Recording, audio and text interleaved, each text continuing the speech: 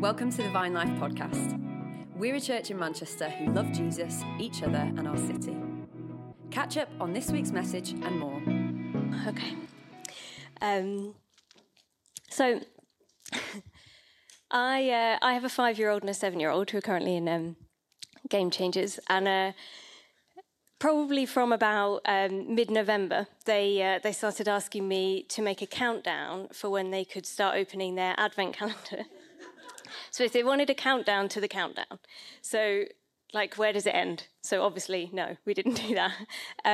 But it felt like a picture to me of how much this season of Advent is, for them, is just pure joy and excitement and anticipation with nothing else, just joy. And they're just so excited about it that they wanted a countdown to when they could even start their countdown. And as grown-ups, we try to hold on to that as much as possible, and we have moments of that, but it's more complicated because there's other stuff mixed in, and the stuff that is hard before Christmas doesn't get paused over Christmas and is still hard over Christmas and might be harder over Christmas because of everything that comes along with it. And so I don't know where this Advent finds you, but I'm going to go out on a limb and say it's unlikely that every grown-up in this room is feeling just pure joy and excitement with nothing else mingled in. So you might be in a season of just uncertainty, a bit unsettled, anxiety. You might be waiting or longing for something, not knowing if and when that's going to happen. There might be sickness, pain, disappointment, even grief. And I think it's interesting that is where Luke starts the story of Jesus' birth.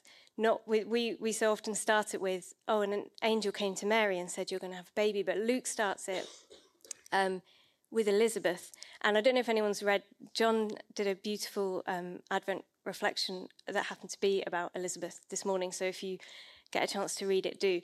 But it's interesting that he starts with Elizabeth, who is longing for a child and has been longing for a child for decades.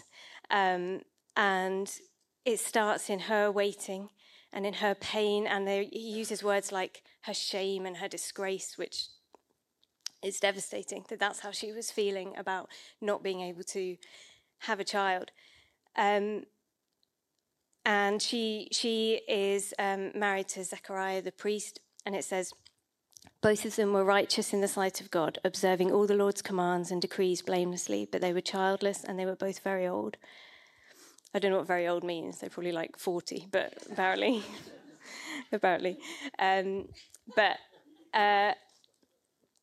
So the angel Gabriel tells Zechariah that Elizabeth will become pregnant with a son, John. And then it's in the 6th month of Elizabeth's pregnancy that we get the angel coming to Mary to say, you're going to have a baby who's going to be my son. And I just wonder whether by starting the story in this way, Luke wants us to notice that the coming of Jesus happens in the midst of the other stuff that's going on, the pain, the longing, the disappointment. The story starts there. And I don't know if anyone else has read John Mark Comer's Advent Reflections, but I've read some of those, and he says, talking about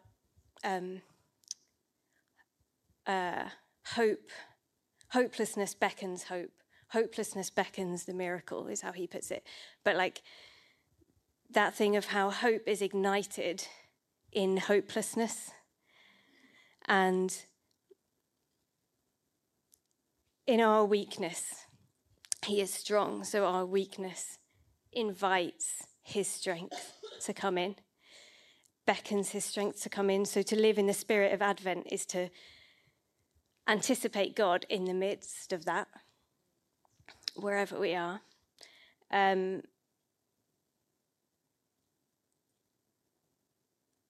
So Advent is the anticipation of Jesus coming, but the waiting isn't necessarily comfortable. Certainly for Mary, being pregnant, like pregnancy is on the one hand beautiful and joyful and exciting and everything that you might have hoped for. And then on the other hand, it can be terrifying, painful, sickening, exhausting, confusing, emotional, all these other things, really, really hard. And even though you know or you believe that the thing that you hope for is coming, the waiting and the growing isn't pure joy and hopeful anticipation. There's other stuff mixed in there as well, usually. And I think that pregnancy, like Advent, models that breath, that suspension between the thing that you're hoping for and that thing actually arriving and changing things.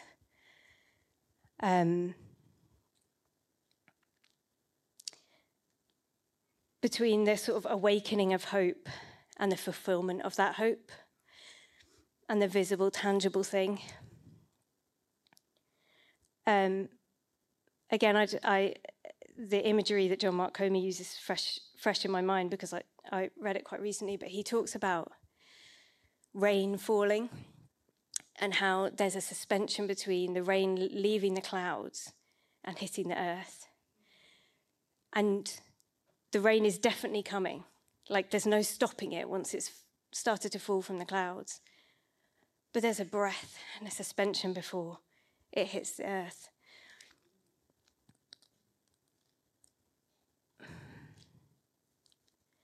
And I think just reflecting on Advent and some of the things that Advent means, I feel like it's like the breath between the promise that Jesus is coming and his birth that changes everything.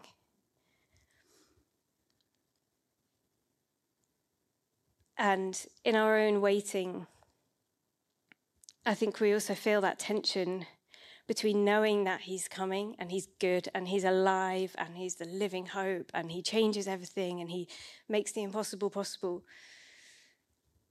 and that he hasn't forgotten us. And then actually feeling or perceiving that shift and the reality that he's alive in our circumstances and they're changing, and seeing what he's done or he's been doing. And yeah, just like the image of that rain, like he's certainly coming, but there's a breath there before the quenching of the earth. And that breath, that suspension might be a moment or it might be decades. And I think I was just thinking, like, the question is, what do we fill that breath with? What do we fill that suspended moment with? We talk about the phrase a pregnant pause because it's like weighty with significance, because it's a pause, because what's coming next is going to be big and it's going to change things, it's going to be significant. It's weighty with anticipation. And so what do we fill that breath with?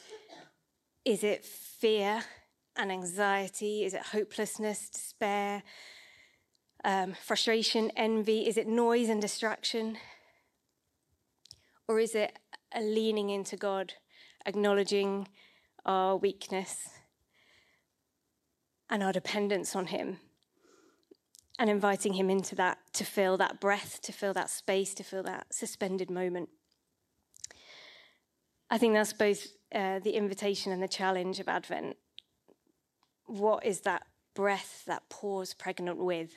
Fear and anxiety, disappointment, envy, frustration, or living hope? And it's not comfortable to hold that breath and to take inventory of everything that breath holds. That's not comfortable. And to look our pain and our fears and our longings and our disappointments or whatever it is in the eye. And this picture just came to me this morning, so you have to bear with me a bit, but I don't know if anyone remembers the, I think it's like 1996 film Twister with Helen Hunt. And I probably haven't watched it for more than 20 years, but I do remember the climax is when they realise they're not going to be able to outrun this massive tornado. They're just not going to be able to. It's not possible. So actually the safest place for them to be, and obviously it makes great drama in a film, but the safest place for them to be is in the eye of the storm, because there's a stillness and a calm there while everything whips around them. And I just had this really clear image of being in the eye of that storm. And you're obviously very aware, like you're not closing your eyes to the stuff that's swirling around, like it's there, it's pressing, it's imminent, it's terrifying. But there's a calm and a stillness, and that's the safest place to be, in the middle. And you're just clinging on to that and trying not to be whipped up out into that tornado.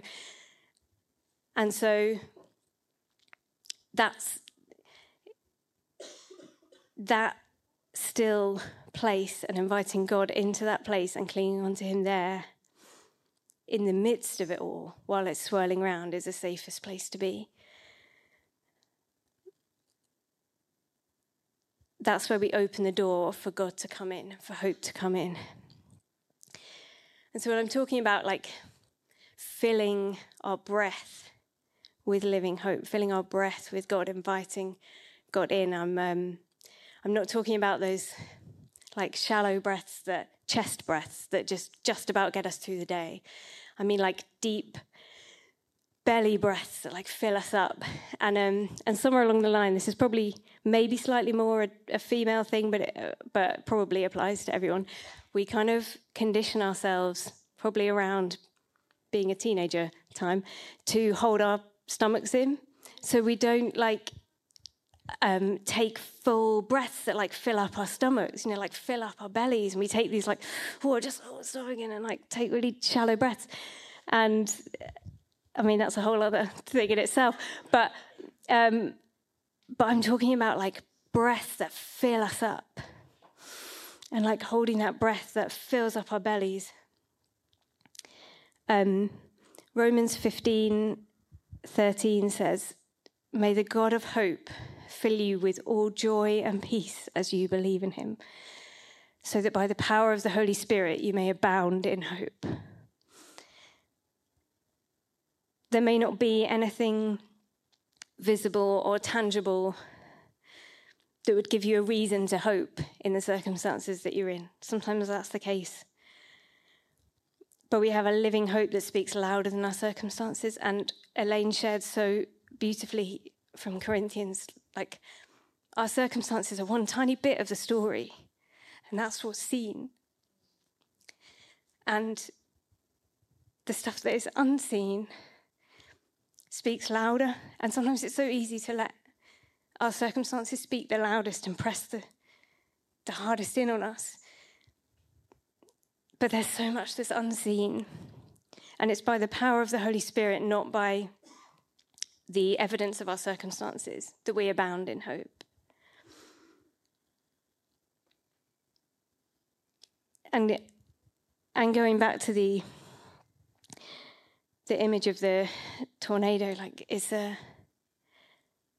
really brave thing and a really brave place to be, to go to that eye of the storm, because you have to go through all of the stuff, and it's very real. And because I'm not talking about a blind hope that ignores our circumstances, and I'm not talking about a flimsy hope, like a superficial roller coaster of hope that goes up and down like the stock market, that's like, I got my hopes up and then, my hopes were dashed. Like, we go through that roller coaster many times a day, but I'm talking about a transcendent hope that fills our circumstances and speaks louder than them, and changes the equation, changes our perspective because it reminds us that so much is unseen, and our circumstances are just this bit that is seen, that can sometimes be shouting the loudest. But this transcendent hope overwhelms our circumstances when we breathe it in, we let it fill us in that eye of the storm. That's the most real and true and alive thing. I think Advent reminds us of the promise of that living hope and of the breath before the birth of that hope. And maybe you're in the breath right now. Maybe you're holding the breath right now. But remember, even when Mary was in the breath before the birth, Jesus was already there, living inside her. The flame had already been lit while she quietly pondered all those things in her heart, because it didn't make sense. If she was just looking at circumstances, it didn't make sense. And there wasn't going to be visible, tangible evidence that anything had changed and that Jesus was there for months. But while she just pondered those things in her heart and stored all that stuff up, the flame had already been lit.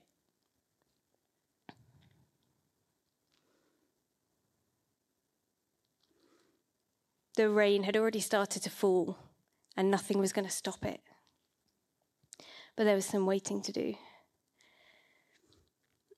And again, John Mark Comer talks about creating an inner room for God to come, for Holy Spirit to come, for Jesus to come, to fill that breath, that suspension. And he says that we do that through intentional moments of stillness, silence, and solitude, taking ourselves away from noise and distraction. And that's what Zechariah did at the beginning of Luke. It was when he was away from everything else and in silence and solitude, that's when the angel came to him. And that inner room, I think that's like the eye of the storm.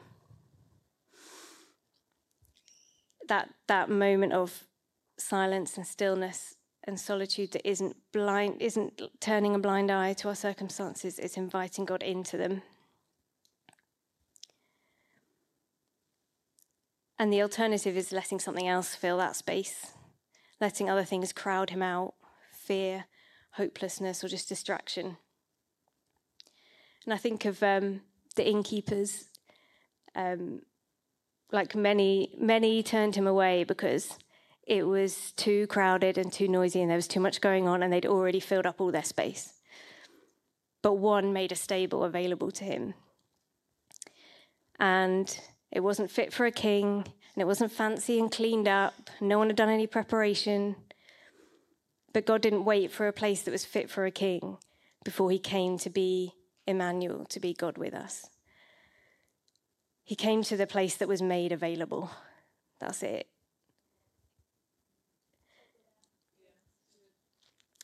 And he's not going to say like, if you invite him in, he's not going to say it's a mess in here. What's going on? Like, he could have done some preparation. You could have cleaned up a bit. The promise of Advent is that Jesus is coming. You don't have to be good enough, clean enough, worthy enough, strong enough, resilient enough. You don't have to save yourself. You don't have to fix it yourself. You don't have to have the answers. You don't have to strive. He's coming to you in the place that you make available to him.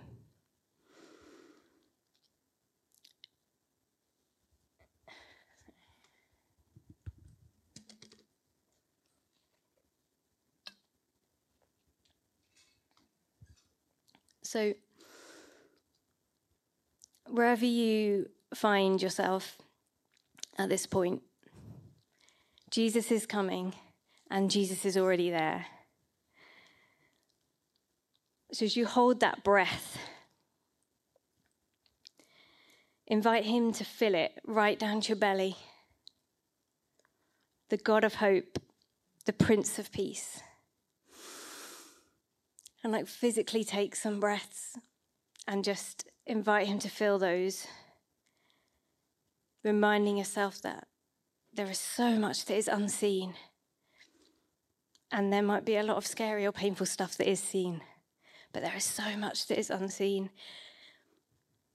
And we have this living hope that transcends our circumstances and transforms.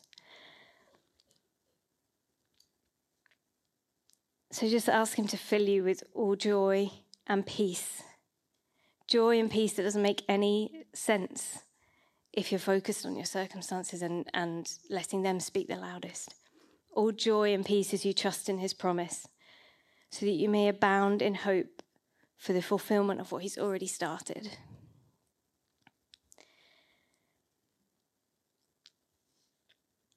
That's really all I wanted to say, and just that,